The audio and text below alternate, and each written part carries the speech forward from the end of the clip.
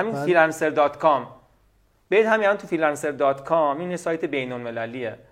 بعد میگه که تو چه حوزه‌ای میخوای کار کنی، میگه مثلا من تگ گرافیستم، من مثلا میتونم سایت طراحی کنم. بعد میره قیمت زده. حالا تو ایران وردپرس مثلا زده 1 میلیون تومان. الان برید تو همین پونیشا میبینید. پونیشا. آره. بعد برید اونجا رو نگاه کنید، نوشته وردپرس معمولی رو تو واسه من انجام بده، پول من میشه آقای دکتر نزدیک 40 میلیون تومان. طراحی گرافیکی ساده انجام میده. یه طراحی مثلا گرافیک ساده میبینیم که این $2000 مثلا واسه این گرفته. چقدر میشه دکتر؟ دلار چنده امروز بچه‌ها؟ بله 24000 تومان. چه 48 میلیون تومان. بله. بعد دکتر میبینیم که مثلا یه طرح زده، این طرح حرفه‌ای. بعد من اینجا بعد میگه حقوق چقدر میخوام؟ من میگم مثلا حالا بیا خیلی بهت میدم 15 تومن دیگه. بله بله.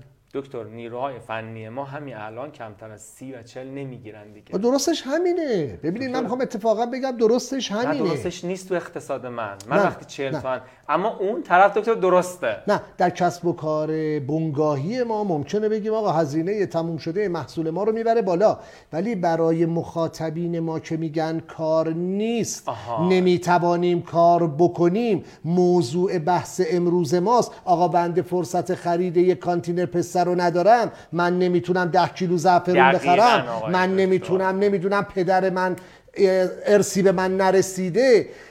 با توجه به این محدودیت ها میگیم آقا ظرفیت فریلنسری در دنیا وجود داره، شما میتوانی از این عذرخواهی میکنم، من این رو به جد میگم، از این خفت حقوق پایه حقوق اداره کاری بهره ببریم، بگیم آقا برید ببینید در دنیا چه خبره. آقای حاج کاظمیان ما رفتیم قراردادی رو با freelancer.com بستیم، آقا پولمون رو چجوری بگیریم؟ آقا اونو بیا پویش ملی صادرات به شما میگه چجوری بگیری پولتو. مشکل اینه. بله. مشکل اینه. خب من رفتم تو freelancer.com کار انجام دادم، پولمو چجوری بگیرم؟ بله.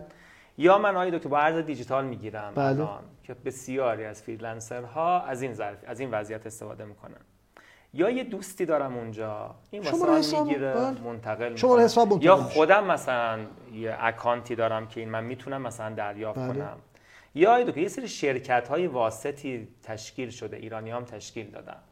بله. این شرکت‌ها بر طبق اینکه حالا تو چه کشوری هستن مالیات‌ها فرق میکنه دیگه. مالیات رو کسب میکنن، یه درصدی هم کسب میکنن، من میتونم این کار انجام بدم. آقا ما در پویش ملی صادرات داریم رایگان انجام. در این باب یادتون باشه یه صحبتی با هم داشتیم، گفتیم خدایان کارآفرینی امروز صاحبان دیتا هستند. اینی که من یه نرم افزار قرآنی رو در کشور مالزی خلق میکنم، یک اپلیکیشن، چند تا کلیک خورد؟ چند تا بازدید داشت؟ 4 میلیون یک میلیون نصب گرفت. 4 میلیون نصب گرفت. 4 میلیون نصب توسط یوزرها در سراسر دنیا گرفته. حالا میتونه فقط مالزی باشه، میتونه اندونزی باشه، ما نمیدونیم. این اطلاعات جذابیت هایی داره. میخوایم بریم سر این مسئله. دکتر این جذابیت هاش چیه؟ اقتصاد دیتا از شاید 30 یا 40 سال های دکتر بخوام مثلا صحبت بکنم، شاید به 35-6 سال قبل تو دنیا مطرح شده. اقتصاد دیتا، های دکتر شما وقتی دارید بازاریابی میکنید، بازارسازی میکنید، دارید مبتنی بر یک نگرش یک قوم با رنگ پوست، با ظاهر، با دین، با آیین، با سنتش بازارسازی انجام میدید. خب تصور کن شما دکتر میخواید برید توی کاشان یه جنسی بفروشید، سری باید برید آنالیز کنید کاشانی‌ها چیه، چگونه‌اند، چه آدابی دارن، چه رسومی دارن. بعد میگم که خب چه سنی؟ بله. میگید که این 12 سالشه. میگم این 12 ساله پولدار، کم پول، فقیر. بعد میگم که چه آیینی، چه مذهبی.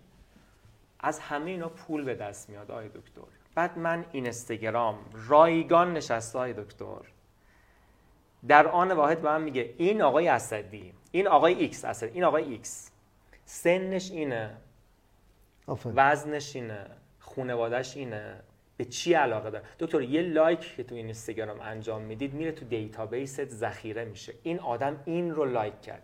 دیدید آقای دکتر اکسپلور من تو اینستاگرام با شما فرق میکنه؟ بله. میخوایم الان تست کنیم؟ بله همینطوره. دکتر چرا فرق میکنه؟ چون اینستاگرام یه موتور هوشمنده آقای دکتر، داره علایق من رو رصد میکنه، بر طبق علایق من به من محصول میده. خب علایق کجا ذخیره میشه آقای دکتر؟ علاقه سیاسی، اجتماعی، اقتصادی.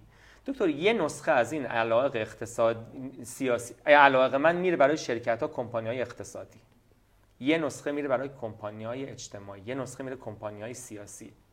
لذا اون وقتی داره رصد میکنه مثلا میگه انتخابات آینده ایران کی قبول میشه، انگار ما سریع میگیم اومده تلفن زده به تک تک. تلفن کجا بود دکتر؟ اومده رصد کرده. ما 40 خورده میلیون ایرانی داریم، حالا آمار 35 تا 43 حالا آمار اینستاگرام تو ایران ایرانی داریم که اینستاگرام دارن، همه دارن سرچ میکنن، همه دارن فیلم میبینن، همه دارن لایک میکنن، همون کلیدی اون کلمات کلیدی که سرچ میکنیم، کلماتی که دکتر عکسایی که میبینیم، چون شاید هم لایک نکنیم، میبینیم دکتر. آره آفرین، میبینیم. آفرین لایک نمیکنیم، میبینیم. درسته. دکتر تو گوگل شما سرچ میکنید چه اتفاقی میفته؟ میگه آقای حاج کاظمیان عزیز ساعت 3:03 سرچ کرد. این ساعته میره تو سیستم شما 3:03 صبح بیدارید. 2 چه سرچی انجام داد؟ ساعت 4 چه سرچی انجام داد؟ ساعت 1 بعد از ظهر چه سرچی انجام داد؟ بعد آقای دکتر اینا رو به هم وضع الگوریتم ایجاد میکنن. یک دفعه نیمرخ مثل این شبکه عصبی ما دکتر، نیمرخ روانشناختی شما رو ترسیم میکنن. آقای دکتر اخیراً گفتن که کمپانی‌های بزرگ دنیا دیگه برای استخدام شما نمیخواد برید اونجا فرم پر کنید. لطفاً آیدی و پسورد شبکه اجتماعیتون هم ببینم. اصلا آیدی هم نمیخواد آقای دکتر. NDA فقط شما امضاشو رد کنید که اجازه داشته باشه تمام روحیات، منش، خانواده، وضع سلامت، اختصاصیات شما رو داره آقای دکتر. داره. چون شما تعریف شدی از علایقت، شما تعریف شدی از سلایقت. دقیقاً همین آقای دکتر. حالا ما تو کشور چقدر این استفاده میکنیم؟ تاجرای ما چقدر استفاده؟ هیچ آقای دکتر. هیچ. یعنی تاجر من چقدر؟ بعد اون دکتر بعد می‌بینیم که یه محصولی که تو ایران میاد نیومده همه خریدن. بله. بعد محصول ما که میره اونجا نیومده بهترین محصول هیچ کسی نمیخره که همونجا علتش اینه دکتر. دنیای امروز دنیای دیجیتاله. دنیایی هستش که من الان با تمام دنیا مذاکره میکنم، با تمام دنیا صحبت میکنم، علایق تمام دنیا رو به دست میارم. اینجا تو دفتر کارم نشستم. همین الان دکتر اگه یه نفر از آمریکا داره این اینستاگرام شما رو میبینه مگه اینجاست؟ خب اینو باز ما دکتر تجار ما استفاده نمیکنن، صنعتگر ما استفاده. باز پویش دکتر یه جلسه برای صادرکننده ها لطفاً بگذارید این مطالب رو ما بهشون کامل بگیم، تبیین کنیم. این دیتا، این بحث دیتا ماینینگ، این بحث های دکتر استفاده از هر اکت من در فضای مجازی. لذا خیلی دقت کنید آقای دکتر، خیلی دقت کنید. مثلا اینهایی که ترددهای بین‌المللی دارن، هر گونه اکت شما تو فضای مجازی آنالیز میشه، برای شما برنامه‌ریزی میشه. ما که بلد نیستیم تو کشورمون، ولی برنامه‌ریزی میشه تو اقتصاد، تو سیاست، تو اجتماع. دنیای آینده دکتر دنیای دیتا. چطور کسب و کارمون رو به سمت دیجیتالی شدن ببریم؟ از چه نقطه‌ای شروع کنیم که به ثمر برسیم؟ ببینید آقای دکتر، این که کسب و کارمون دیجیتال کنیم، اولین اصل اینه که مدیران اون مجموعه باید، ما 3 اصل داریم آقای دکتر برای اینکه چیز استیبل بشه یا ایجاد بشه. میگیم که تغییر آگاهی، تغییر نگرش، تغییر رفتار. این 3 اصل تو هر سیستم پیاده بشه بلافاصله میتونیم بگیم امیدواریم که تغییرات انجام بشه. تغییر آگاهی همین الان اتفاق میفته، همین الان با هم صحبت میکنیم تغییر آگاهی اتفاق افتاد. تغییر نگرش ممکنه 3 ماه 6 ماه و تغییر رفتار دکتر تا چند سال طول میکشه. مدیران کسب و کارها مخصوصا سنتی ها این که گفتم اقتصاد آینده، اقتصاد الان دیجیتال هست، ما متوجه نمیشیم، مبارزه داریم میکنیم بین اقتصاد سنتی و اقتصاد دیجیتال. اقتصاد آینده مبارزه ای نیست، مردید. اقتصاد آینده مبارزه‌ای در کار نیست، تموم شده، شما مردید. نوشداروی پس از مرگ سهراب خواهد بود وارد فضای دیجیتال نشدن. ما انقلاب 2025 که الان دیگه میگن 2024 شد، یعنی دیگه یه سالم افتاد جلو به خاطر حالا ما فکر کنیم کرونا هست عقب میفته، نگو افتاد جلو. اینقدر توسعه تو این حوزه زیاد شد و اینقدر اون زمان آقای دکتر دیگه من نمیشونم پشت میز مذاکره کنم، نمیشونم که مثلا نمایشگاه‌ها دیجیتال شده، سیستم دیجیتال شده، بازارسنجی دیجیتال شده، بازاریابی دیجیتال شده، فروش دیجیتال شده، دریافت دیجیتال شده، نظرسنجی دیجیتال شده، تمام سلامت دیجیتال شده. یعنی دکتر تمام سلامت دیجیتال شده و خب اگه این کار نکنیم چه اتفاقی میفته؟ هیچی، نیستیم دیگه.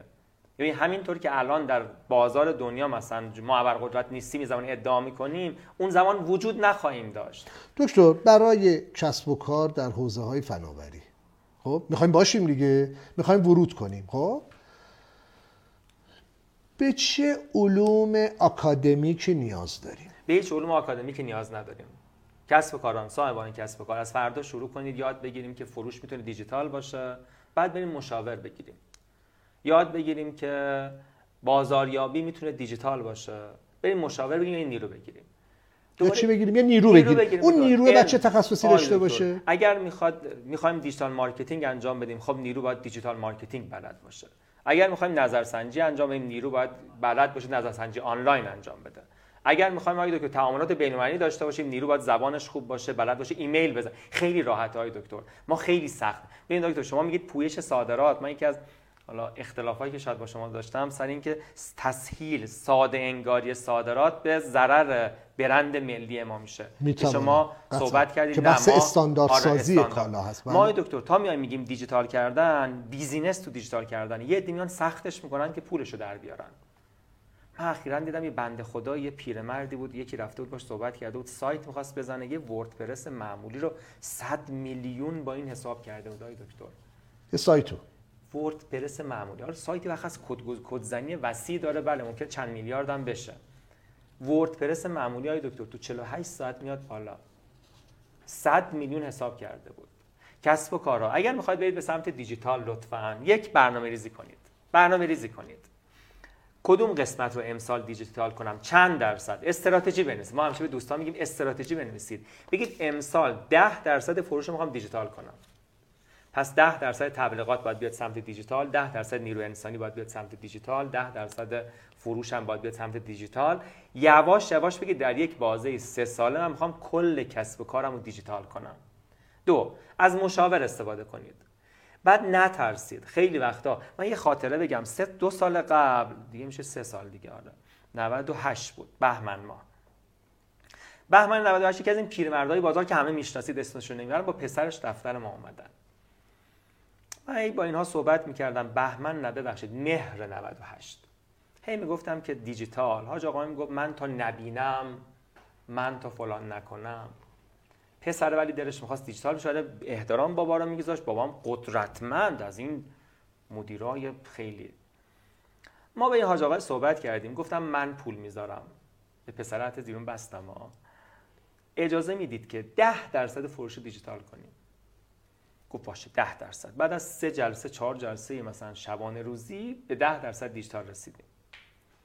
اومد بنزین که اتفاق افتاد، دیجیتال بسته شد، دیگه اومد یه پوزخند ما زد. بیا گفتم دیجیتال به درد نمیخورم، باید ببینم. گفتم مشکلی نیستش. بنزین چی شده بود؟ یادتونه بنزین، اون جریان بنزین پیش اومد 98، اینترنت مملکت 10 روز قطع شد. اینترنت قطع شد، بله. گفت دیدی گفتم باید ملموس باشه. گفتم بسیار خوب. من یه ضرری دادم اونجا، پرداخت کردم دکتر با یه لبخند. کرونا اومد آقای دکتر، بازار بسته شد. ما با پسر ایشون یه زیرساخت بزرگ فروش دیجیتال ایجاد کردیم. CRM رو اومدیم توسعه دادیم، سیستم ارسالمون رو درست کردیم. بابا زیاد حواسش به ما نبود. فکر من تمام کردم. میتونم بپرسم محصول چی بود؟ نمیتونم بگم دکتر، چون تبلیغ تلویزیونی داره میره لو میره. بله. چون تا بگم لو میره. تبلیغ تلویزیونی داره بزرگه. آقای دکتر یک دفعه تو کرونا اگر فروش این شرکت مثلا 10 میلیارد بود سال قبل، مثلا فقط فروش دیجیتالش 30 میلیارد شد. با چه اتفاقی؟ دکتر ما 3 ماه زیرساخت دیجیتالش ایجاد کرده بودیم. چه کار کردیم؟ 1. وبسایتش رو توسعه داده بودیم. خب کانتنت مارکتینگ انجام داده بودیم. یعنی استفاده از ظرفیت محتوا برای اینکه تو موتورهای سرچ بیاد بالا. احسن. روی سئوش کار کرده بودیم، یعنی موتورهای جستجو محصول اینو بشناسن. بله. اومدیم از ظرفیت‌های گوگل ادز استفاده کردیم برای اینکه کسی سرچ میکنه این بیاد نمایش داده بشه. اینستاگرامش رو توسعه دادیم، اینگیجمنتش رو ارتقا دادیم. اون فالوورایی که خیلی استفاده میکنید فیکه، به هیچ دردتون نمیخوره، اینستاگرام تشخیص میده. بعد کمپین دیجیتال برگزار کردیم با اینفلوئنسرها، با سلبریتی‌ها. محصولش رو آرام آرام اینو به عنوان یک محصول خوب معرفی کردن.